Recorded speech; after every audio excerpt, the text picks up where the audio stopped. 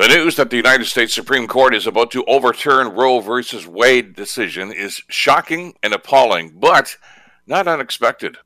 Radical conservatives have wished for this decision to be reversed ever since the Supreme Court legalized a woman's right to choose. But when Americans elected Donald Trump, well, the stage was set because Trump was able to place enough right-wing ideologues on the Supreme Court to make this happen.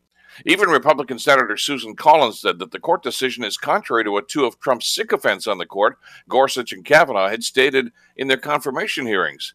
Well, there's a simple explanation for that. They lied to the Senate to guarantee their lifetime appointment to the highest court. The American Supreme Court, sadly, is now infected by ultra-conservative ideology, and women are the victims.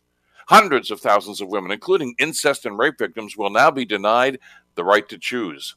American governments are denying sex education to students. They're putting up barriers for people of color to vote, and now denying women the right to make their own health care choices. Now look at, Canadians should be aware that there are political elements in our country that support those same ideologies. It's frightening and tragic, isn't it, that a country that supposedly defends freedom and democracy denies those precious rights to so many of their own people. I'm Bill Kelly.